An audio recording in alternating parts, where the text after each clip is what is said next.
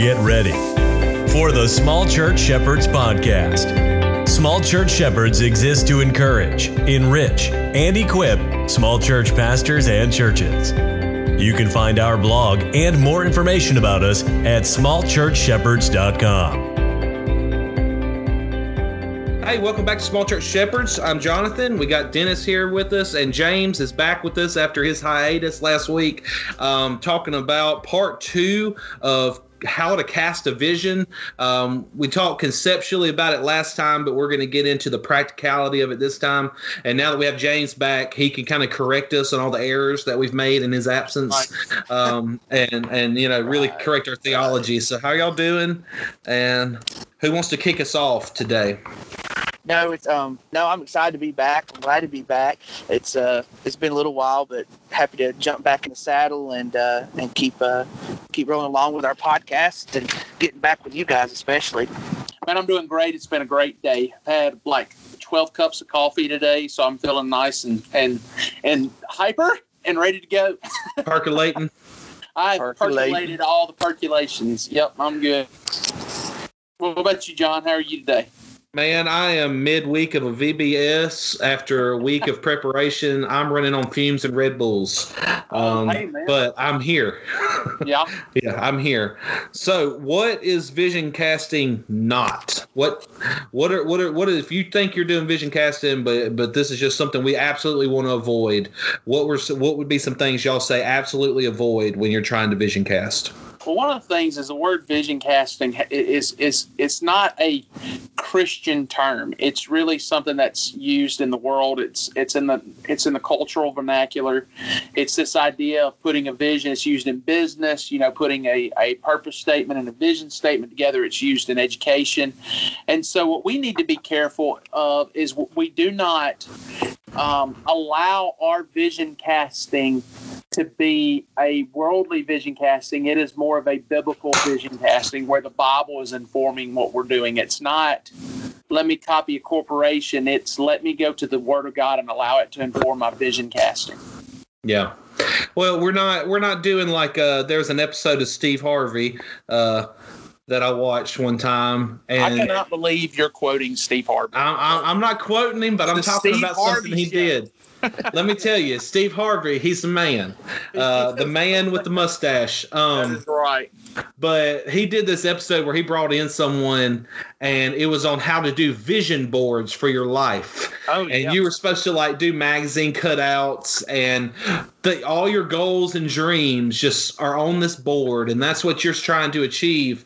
But that's not what we're doing with vision casting. This is not hopes and dreams based out of the ether that we are somehow wanting to achieve one day in our churches. These are bedrock biblical foundational truths that we are wanting to enact from the ground up in our churches. Right. And so there's just a difference there between secular visions and a biblical vision.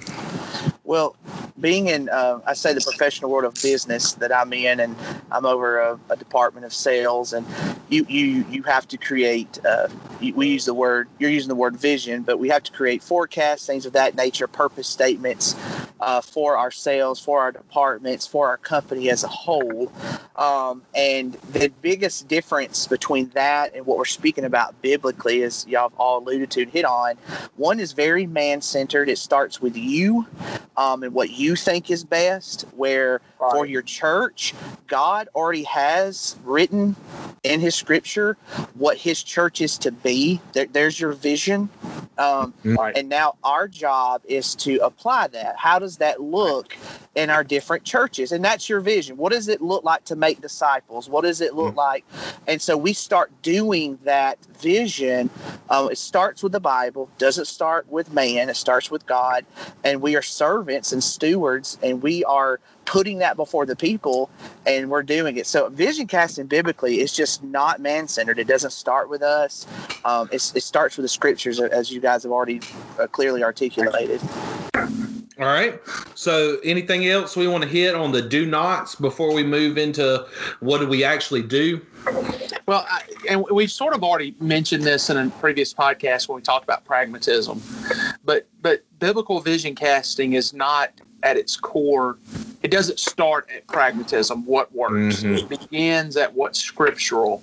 And then the pragmatism comes out of that when you begin to apply it. So I guess a simple way of putting it is it is biblical at its foundation, and the pragmatism helps you in the how do we get this, how do we do this, how do we make it work, because there are some pragmatic considerations. Well, here's some examples of what I'm thinking ahead of what you're talking about. Is if you want to look at churches, and you can tell by looking at these churches if they are biblically practical in their approach, or if they are worldly pragmatic in their approach. If you look at the mega church that has 7 satellite campuses, but there's not an actual pastor at that campus, and it's all just video tubing in the one pastor, and they got water slides into their baptistry, and if you bring 5 visitors, you get a T-shirt, and bring 100 visitors, you get a new car.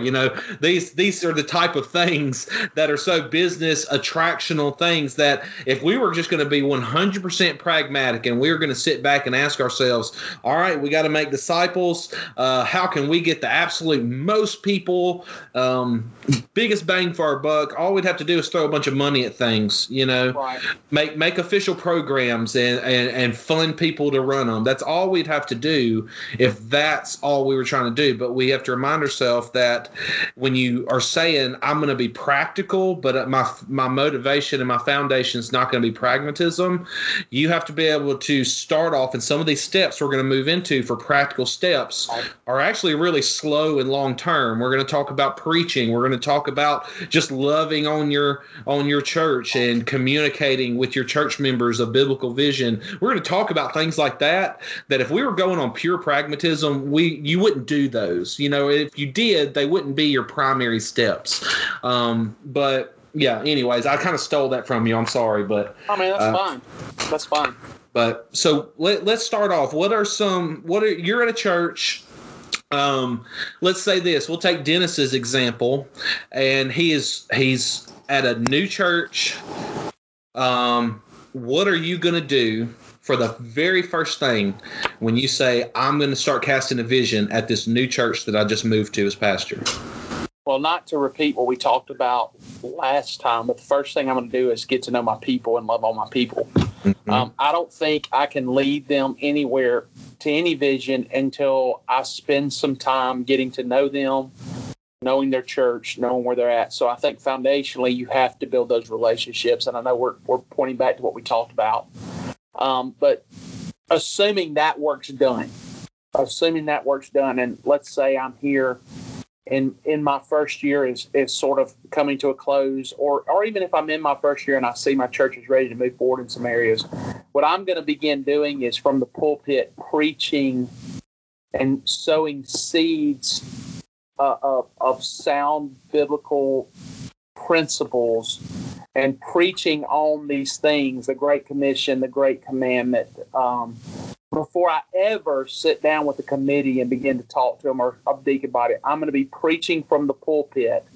This is what God's word says, thus saith the Lord, so that they have biblical foundation for it. Yeah, I would say that's the number one place to start. I mean, you read any of these guys that we trust about what the local church is and what she should be. The first place always is it starts with the word. I mean, God, it's alive, it's active, and we trust that. We have a theology of Scripture, so we trust that God uses that. And as Dennis said, I'm going to invest in everybody. I want to build relationships, and I would say as you invest in people, start looking for people who find out who is in charge. Titles are titles, but find out who's in charge at church, who really is in charge. Yeah. And love them, build relationships with them, start discipling them, start putting this same idea of the Great Commission and biblical preaching and ecclesiology, start teaching them and shaping them. Then they start doing that with others. And while you're in meetings, conversations at lunch, over coffee, you're talking about these things. And so you're preaching it from the pulpit. You're talking about it Monday through Friday. Well, guess what starts happening over time? Those things become natural conversations at church, at home, then all of a sudden, when you as a pastor go to that deacons, go to that committee, and you bring up this change that's biblical, I'm not saying it'll be easy, but you've done a lot of the groundwork already to open up and set the way for you to apply this and do this as a church. And I think Jonathan just said a while ago, the key word is just the patience. It's and that's what I struggle with personally. I struggle with that. I'm a fixer. I see a problem or I see something needs to be done. I want to jump in the middle of it and like a bull in a china shop. But it's just the patience. It'll take you so far. I want to kind of jump in, and I want to use myself as an example here, not as a toot my own horn. I got it all figured out because, as I said last week, this is my first time to be at a church where I even have the prospect of being here long enough to cast and implement a vision. In August 1st will be my 2-year anniversary here at Franklin Creek, and I was just talking with one of the deacons last night, one of the leaders in the church, and I don't know if he meant it as a compliment. He was just having a conversation, but I took it as a compliment. He talked about how in the 2 years there, because of how I preach and how I've led, there's been a change in the church. Before me, they had very topical, hellfire, brimstone, emotional pleading type pastors. And he said, so, it was very common on a Sunday morning to see a lot of people down at the altar call, to have a lot of people, weeping and crying and stuff like that. He said, but since you've been here going on 2 years, he said, we hardly ever have anyone down at the altar at the end of the service. He said, but I believe that the Holy Spirit is working more in the lives of our people. And like I said, not trying to toot my own horn here as much as I am trying to say that's just been 2 years. I haven't tried to implement any programs. I haven't tried to make any major changes unless I've been forced to. That's just been 2 years of me trying to preach expositionally through books of the Bible and me trying to get to know these people and love them and care for them, And so that's vital. And I think one of the things that we're not saying, but we're saying is this. I think it's essential. One of the essential parts of leadership and causing change and making change that lasts is helping to lead people to change instead of pushing them to change. Yes. Good example of this. I've only been here 2 months, but in the 2 months that I've been at this church, it's very apparent that our children's ministry is very unhealthy. I've been whoa, Dennis. I've been praying. You're going to put yourself in harm's way talking about issues at your church 2 months in. I've been praying about it. My wife's been praying about it. And actually, during the deacons meeting, one of the deacons said, our children's ministry is a mess. And so the blessing is that by praying about things, and when we talk about how do I implement change, not only do you want to preach about it, you want to pray about it. Because it's the Holy Spirit that's going to make that change. God led them to those issues. God led them to that place. So I'm already going to have the opportunity early on because God opened that door to help make some good substantive change early on in our children's program that's healthy. Yeah. Those are instances when you can make change early, when God opens that door, and it's not you picking a door open, it's you through conversations, through relationships, just being cognizant of that. But I think that's where we get back to the relationships, the prayer, and the preaching. I think those are the 3 keys to making change last in the church. It's good relationships, good, strong prayer life, and solid biblical preaching is sort of the foundation for making that change. I think that's what you've got to do from the beginning. You got to be consistent in it. All right, I'm going to put James in the hot spot on this one. You're new at a church. You've come in. You've invested time, whether it's been a year, 2 years, however long it's been. You've gotten to know your people. You've cared for them. You've been in their homes, in the hospital with them. You've been preaching biblically through the Bible. What's next? Keep doing what you've been doing. It's for me how I work and how I say been trained or how I think. And Dennis knows a lot of my story. He and I've served near each other several times, well, for a while at place. And Dennis mentioned the 3 P's, and to be honest, there's 4 P's I go by. He mentioned 3 of them was personal discipleship, preaching, prayer, and patience. And I'm always the guy that my first couple years, I'm doing those things, the personal discipleship, all that. Then year 1, year 2, I start actually putting practical steps. I don't pick all 4 of them at the same time. Say there's 4 major changes that you see need to happen. They need to happen. Well, I start off with 1. I mean, how do they relate to each other? And what can I do with what's in front of me to start? I've already preaching, personal discipleship's praying. Maybe God, like with Dennis, providentially opens up a door. Step through that door. I mean, go forward and use it as an opportunity. Don't ignore it. Use it patiently, kindly, because even being a new pastor, even though there's some things you can't touch, people are open to change too because they think it's a new, exciting thing. And so you can implement some pretty awesome changes at the very beginning too. Yeah. They're going to give you a lot of grace too at the beginning. You got to just use wisdom on that. But what I would start doing is knowing your structure of your church, how they make decisions, what is the thing that you needs to change, and start putting steps toward it. Is it I need to start training the deacons more about what a biblical healthy church looks like as far as ecclesiology? All right, well, I need to start teaching them what does it mean to be a deacon? What does it mean to have an elder? Or maybe whatever the change may be, is to actually start taking small action steps. You guys know this, you're wise enough, but I used to tell people, just take it an inch at a time. And then when you turn around 5 years from now, you've traveled miles. You don't even realize it. Are you trying to say that there's more than one way to implement a vision at a church? Oh yeah. I mean, there's the pillars that we're talking about, but you're going to have conversations. And then like he just said, then a deacon brings it up. Well, when that deacon brings it up, man, with all patience and long suffering and kindness, talk about it and say, okay, here's some thoughts biblically. I think this would help us. So how do we need to do that now? And so educate them, empower them, those type of things. Let them take charge, because the one thing I've learned that I love now, when people think it's their idea, it gets done quickly. And so that's where deacons all of a sudden are saying, you know what? Why do we only have one pastor? I literally started talking about elders. Or what? We're being quasi-elders. That's not our role. Mm-hmm. Well, hey, brother so-and-so, it's funny you should say that. And that conversation, or, hey, our children's ministry, how it's structured and stuff right now, it's unhealthy. Yeah. That's where keep your main pillar strong, and then be wise and your eyes open to opportunity to advance the ball, so to speak. Well, let's take just a second to read an ad, and then we'll come back to this. And now back to Small Church Shepherds.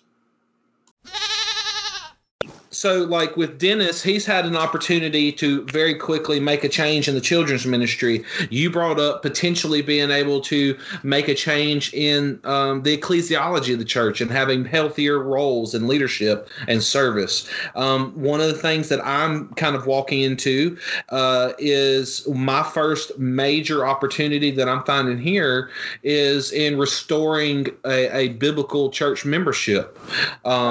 We're actually that's the big thing. We're in a process right now. We've been talking about discipleship. We've been talking about accountability and church discipline.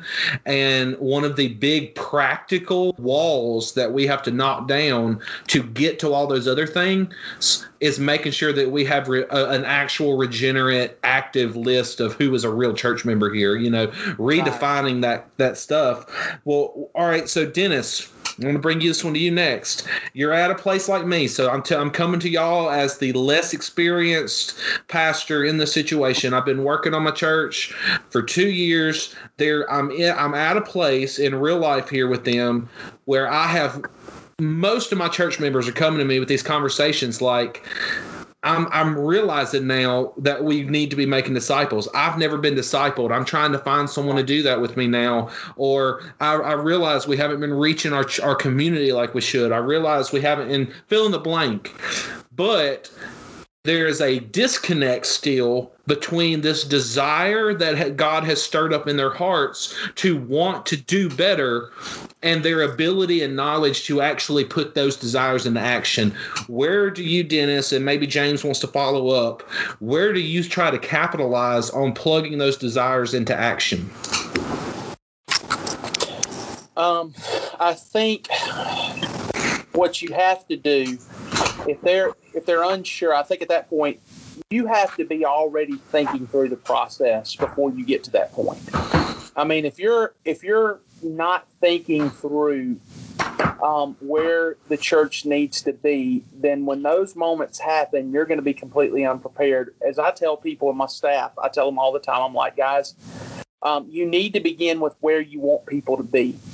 So you need to ask yourself the question, in 6 years of our ministry, what do we want people to be able to do? The youth ministry, but when you're getting ready to hand them off to the adult ministry, what should they know? What should they be doing?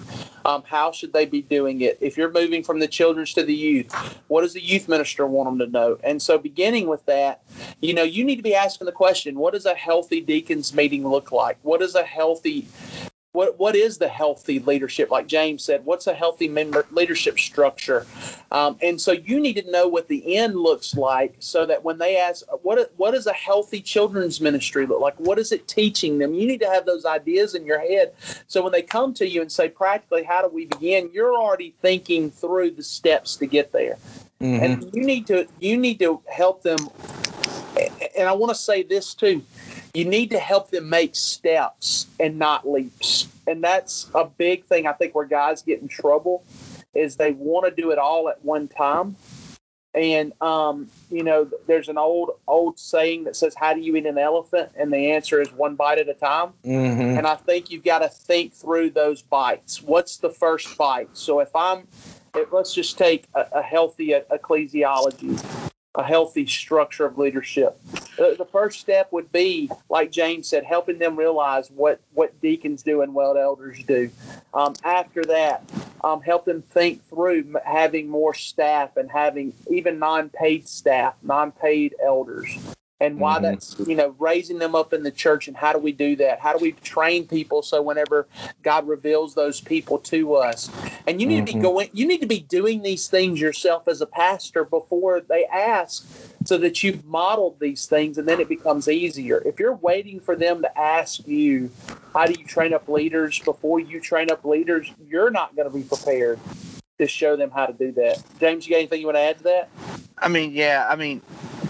Just to put, I guess, in a statement, what Dennis was saying at the beginning, a vision without a plan is just a dream. That's all it is. Yeah. And that's where when a church member comes to you about something, brother, and I will encourage those who are listening, if you have a vision but you don't know how to get there, you don't have a vision. It's not ready. So as you think about where the Bible wants you to be, that's where you got to step back and go, how do I get there? Because as Dennis said, and Jonathan asked the question, they're going to come. Someone's going to come and ask, all right, what do we need to do about this? And then secondly, as he said right there at the end, do it with them. If they don't know how, educate them, train them, and do it with them. Hey, come with me. Or, hey, let's sit down and go to this Don Marks little book on church membership. Or here's a gospel-centered youth ministry book that I've went through, and I'd like for you to read chapters 3, 7, and 8, whatever it may be. I think Dennis hit seriously right on the head. Is you have got to do it with them. You got to train them, and you got to be ready yourself. You got to be prepared, because it may happen sooner. We all have our timelines. Dennis probably had a timeline about things. He didn't expect month 2 to be in the middle. Hey, I gotta jump on this children's ministry issue, but it happened, and what? He was already thinking about it, and he was ready for it. So you have to be prepared, because you don't know. You have a plan, as we know the scripture says, men have a lot of plans of many, but the Lord directs their steps. So you don't know what tomorrow is going to bring. So just keep yourself prepared for those conversations. Keep sharp on them. Yeah. But yeah, I mean, I agree with everything Dennis said 110%. I think it was right on around the nail. Do that. Take the time to prepare. I think that's great. You do need to be, and I agree wholeheartedly. You need to have these steps in your head.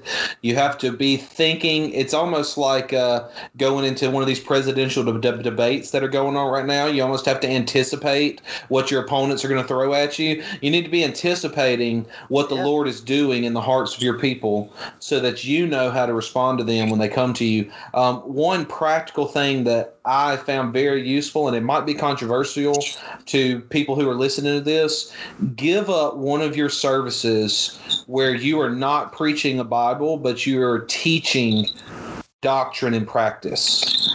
I do this on Wednesday nights. We do prayer meeting on Wednesday nights, and that takes up, listen, we pray for 30 minutes or so on Wednesday nights, and that leaves me 30 minutes to try to teach.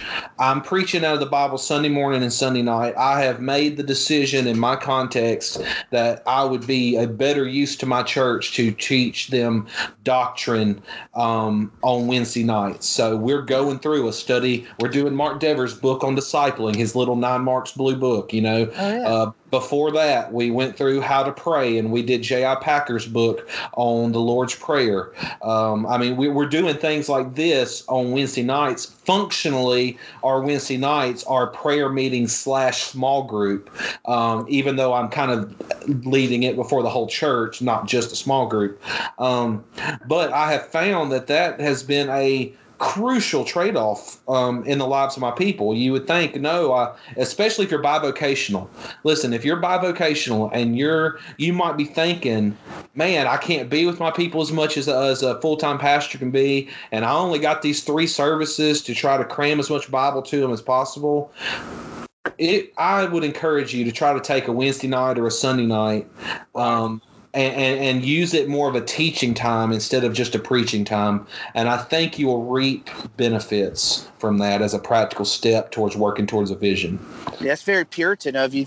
Puritans on Sunday. Seriously, Puritans on Sunday nights. Some would preach to the larger catechism. They would use it. They preach to it on Sunday nights. And so, I'd agree 100% to do that. It's just part of that. That's actually a part of the vision, and also a part of the plan of the vision, what Jonathan's doing, where you can just continually teach sound doctrine on Wednesday nights and apply it.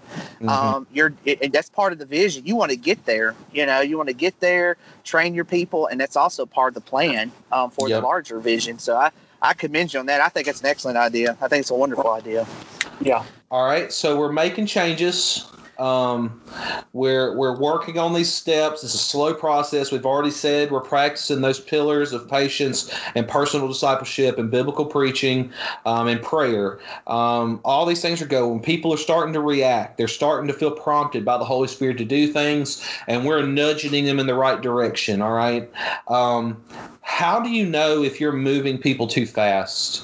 And how do you know if you're in the opposite problem where you're moving too slow and maybe the Lord's wanting you to speed forward on some things? How do you judge that? I mean, how is that even something you discern in your context? I think one way you discern that is by, once again, I hate to be a broken record, but being in relationship with your people and listening.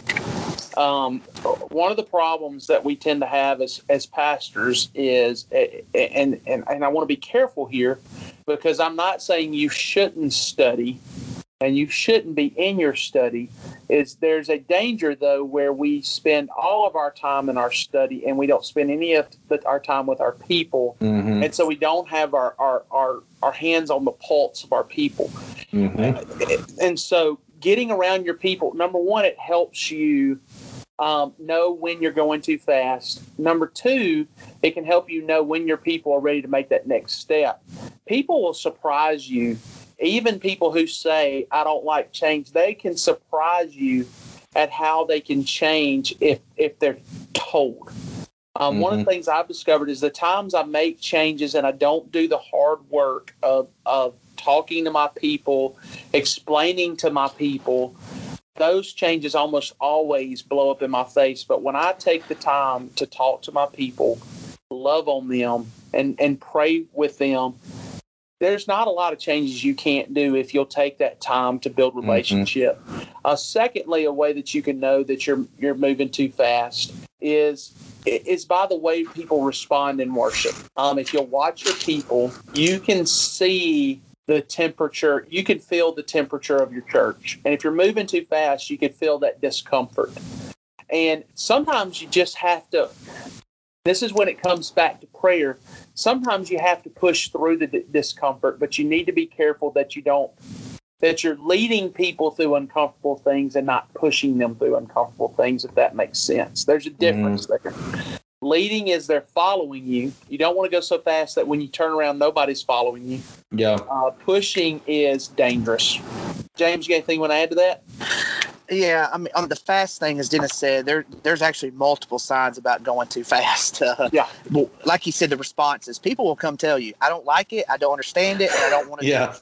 Well, number one, first off, know who it is, who's telling you this. Right. And that's where we talked about the word patience, because people are at a spot not just because. There's been a process of why they're there where they're at. They're thinking, they're acting, everything. You've got to get in there, as he said, again, get your pulse on the people, help change their thinking, how the way they see things, believe things. And then as you start implementing changes, as he said, you'll hear conversations. People will come to you and say, well, brother so-and-so, a couple of people come to me, well, hey, let's talk this out. There's times I was pushing for things and I realized people were coming to me, and it wasn't that they didn't like it, they just didn't understand it. And that was a red flag for me. It was a red flag, and that I pulled back. I actually pulled back and kept preaching and teaching. A year and a half later, we tried again, and it went through smoothly, and everybody liked it. That type of thing. And it was actually some changes to our membership. And so that's one of the things to watch out for, as you said, the pulse of the people. And people will come to you. But again, we keep using that word, I know, patience. But knowing your people, having patience, and that. But the too slow thing, let me say this. There's patience, and then there's just laziness and neglect. And neglect. Don't just earn a paycheck. Don't just... Because some of us are afraid of controversy. We don't like conflict. And let me say, if some people say they don't like it, that's why I said it depends who it is. Because sometimes when you're doing good biblical things, it will not be easy. There will be some conflict. That's why it matters. But if you've done your due diligence, taught and preached, did all these things for several years, and they just don't like it because it's different, well, that's when you have to push a little. I don't want to use the word push. I think Dennis did well with that. But you've got to be able to keep stepping forward and leading the people in that direction.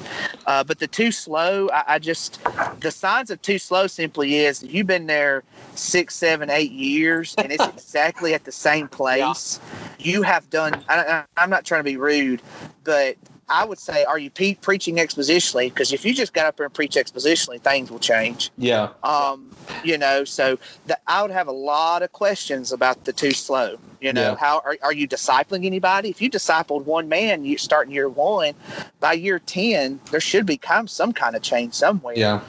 So that's where, for me, too slow is when you're avoiding all conflict, whether you just want to keep the status quo. Yeah, that's when I'd say, all right, we need to reevaluate what's going on here, because you always can't say, well, the church isn't ready. Well, I mean, that we could all say that for the next 100 years.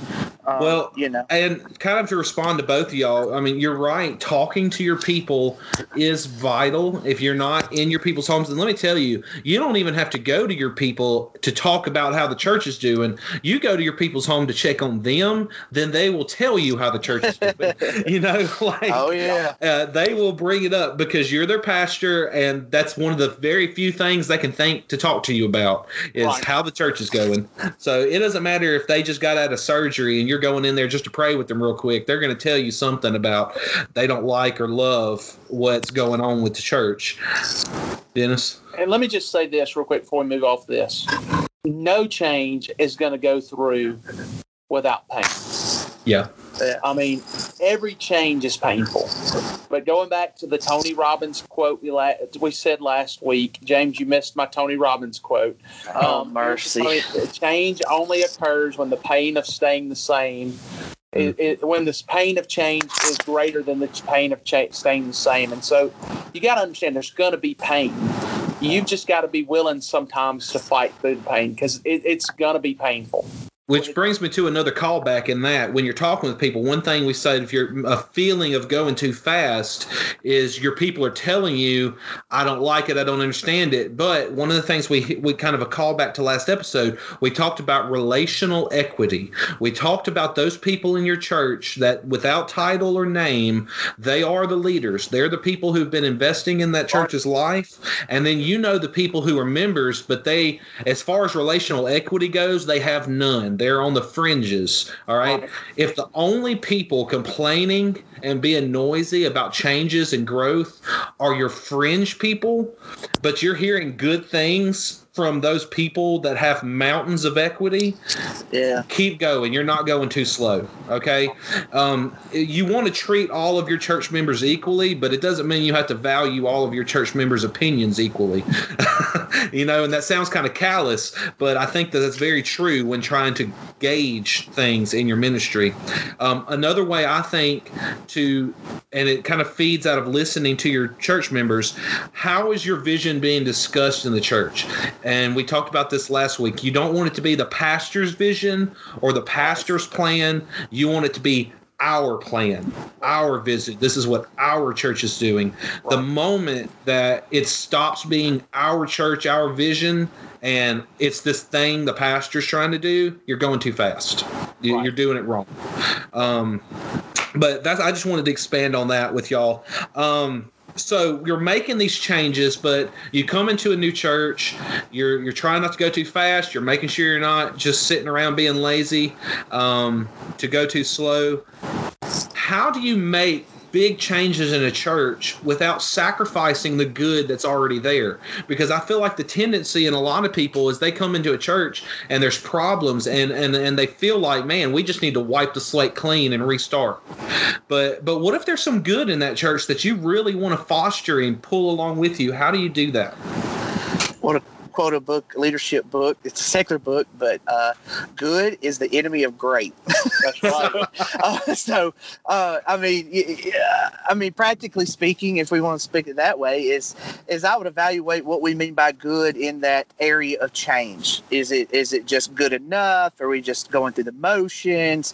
Is it even biblical? Is it being done biblically? Even though it may seem that it's working, doesn't mean it's biblical. Mm-hmm. Questions like that to evaluate what we mean by that, and then again train and educate the people to say, hey, I know this looks good, but here's some issues with it, and here's what the Bible calls us to do that would be not necessarily an easier way, but a better way that we can glorify God in that, and like all that we've talked about, all that in place, you can start making some good. You're not dismissing what's been done in the past. I mean, we've said those things. We thank God for people in the past and their faithfulness and their love and the blood, sweat, and tears. And now our job is to take what they have done, continue to reform it, and make it better to the glory of God. As you can tell, I've said that before. And that's our responsibility. And you'll, again, the equity that you talked about, that you've built, you cash in on it, man. You don't build equity not to cash in on it. So you cash in on that thing, lay all the chips down and say, hey, we're not sacrificing what they've done. They've helped us to get to this point. Our job is for the next generation, for them to be at a better point when they're starting off working on what we've done. Well, it's kind of to parrot your thought. I don't know where this quote originates, but I've heard it many times from different places that if Satan can't make you bad, he'll keep you good to keep you from being best. And sometimes it is something that on the surface, like James said, it might seem good, but is it the best thing that God wants you to do? Is it the most efficient thing that God wants you to do? And you have to work through that. What about you, Dennis? You got any thoughts about changing without sacrificing? The first thing I want to say is this. any change, and I hate to be a broken record, is going to call for some sacrifice. The question is, what are you sacrificing and how much are you willing to sacrifice? And you're going to have to sacrifice some things. You've got to be willing in the midst of change to sacrifice sometimes some people. Some relationships are going to be sacrificed. You're going to have to be willing to allow some of that equity you've built up to be sacrificed. But at the end of the day, you have to, as the Bible says, you have to count the costs, and you have to ask yourselves, what am I willing to sacrifice, and what's an acceptable sacrifice? And what that means is you may lose a family when you say we're going to reform our role. Okay.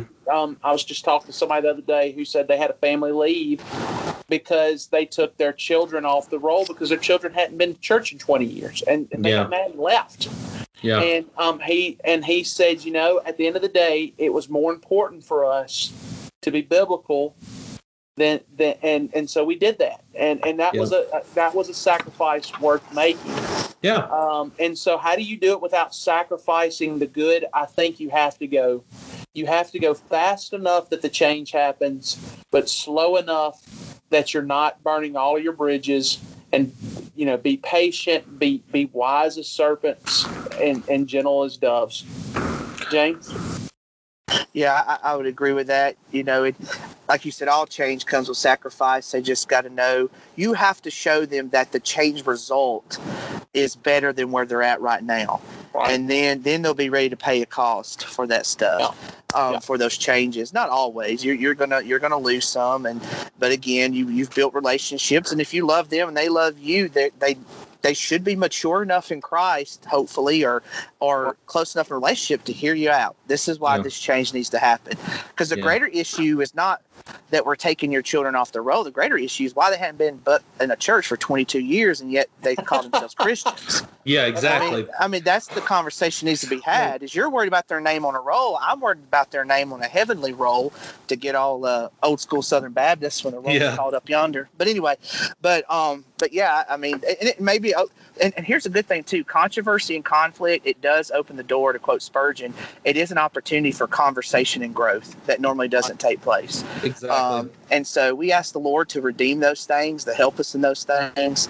And again, I know we've talked about this stuff practically, but we all know this at the end of the day. But just to encourage ministers, the Holy Spirit can do so much in 5 minutes or in a week than what you can do in a decade by yourself. Exactly. And so take these practical steps, but knowing it's God's grace that opens these doors. If controversy arises, trust the Lord in that controversy as a moment for teaching and correction. I mean, just it's His bride. It's his bride. It's His church, and you're a steward. So lovingly, patiently, courageously, I like to add that, do the hard work, and you will see growth. You'll see maturity.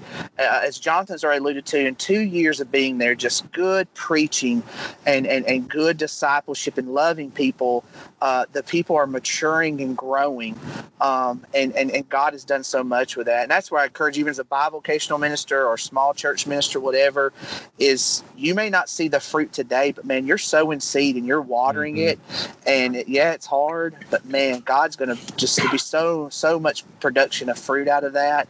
And I truly believe it. I've seen it, but most of all, the reason I believe it's not because I've seen it, but because the scriptures call us to that. And so just to encourage you is yes, get that vision, get that plan together, do the hard work, and then all of a sudden you're going to start seeing some sprouts, stuff sprouting from the ground, from even what you thought was hard soil. Stuff starts growing. You know, that deacon you thought was always disagreeable, all of a sudden he starts becoming agreeable, because he's seen your life and your testimony, and he starts respecting it. So I would encourage any minister listening. I'm only 37 years old, but those little things, the older I get and the more I do this, those simple things have become such strengths in my life, and hopes and anchors and pillars, whatever analogy you want to use or metaphor for me. But anyway, I didn't want to get preachy. I just want to encourage everybody with that. Well, I think that is encouraging. So that brings me, we're kind of running long on this episode, but let's do this. I'll start us off. Let's go around and everyone give one final thought, whether it's an encouragement, whether it's advice about hardship, whatever you want to do, something with vision casting. Give one final thought, and then I'm going to ask after we've done this, Dennis, after you've given your final thought, take us out at the and bring us to an end. So my final thought is on dealing with conflict in your church. What to do when we talked about people with personal equity built up. What if that person that has the mountain of equity is against a very biblical change in your church?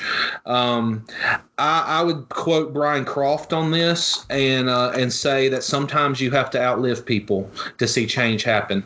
Go ahead. I heard a minister that I was on staff with look at an elderly person who was very, very difficult, and she said that would never happen while I'm here. And he just said, well, Miss So-and-so, and he used her name. Mm-hmm. He said, I just want you to know I'm going to outlive you.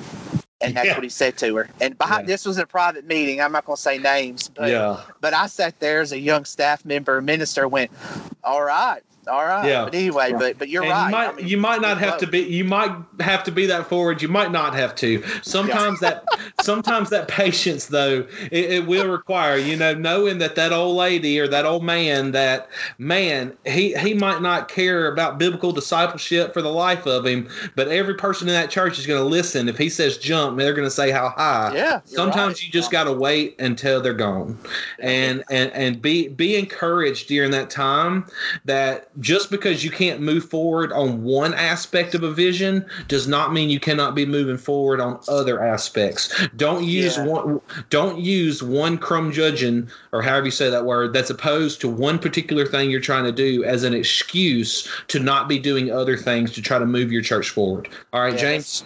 No, Jonathan, that was good. That's right. Don't let one thing stop you from moving forward. I know we've all said this before, but my encouragement to you is with your vision, have a plan, start putting the plan in process, and just be patient. It may seem like simple advice.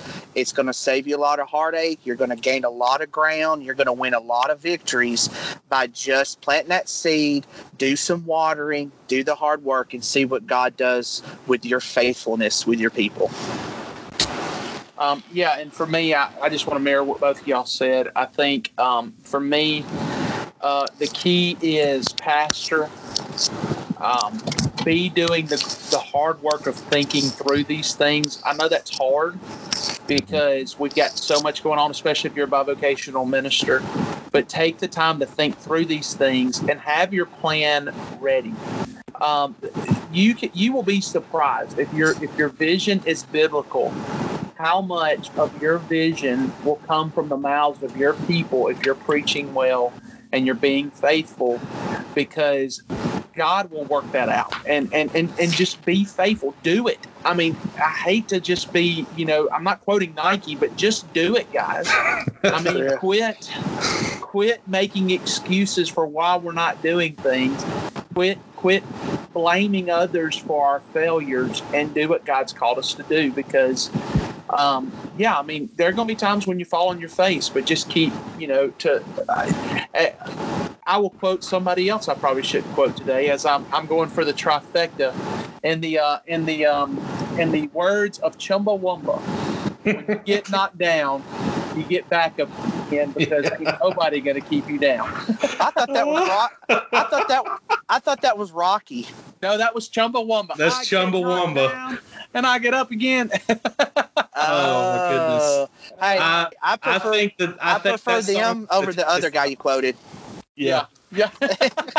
I think that's going to be the song that ends the podcast today. That is correct. We need to have some Chumbawamba up in this place. Yeah. So, but guys, we want to thank you today for joining us for Small Church Shepherds. On behalf of Jonathan and James, I want to thank you for just taking the time to listen to us. I want to invite you to be a part of all that we're doing through our both our podcast ministry, but also our blogs at smallchurchshepherd.com, our Facebook, Small Church Shepherds, find us at Small Church Shepherds, and also our Twitter, Shepherd Small. We are so thankful for you being part of this ministry. Continue to pray for us as we try to grow and build this ministry, and pray that God would use us as we seek to follow Him. Please remember that Small Church Shepherds exists to encourage, equip, and enrich small church pastors. We look forward to talking to you next week once again. God bless and have a great day.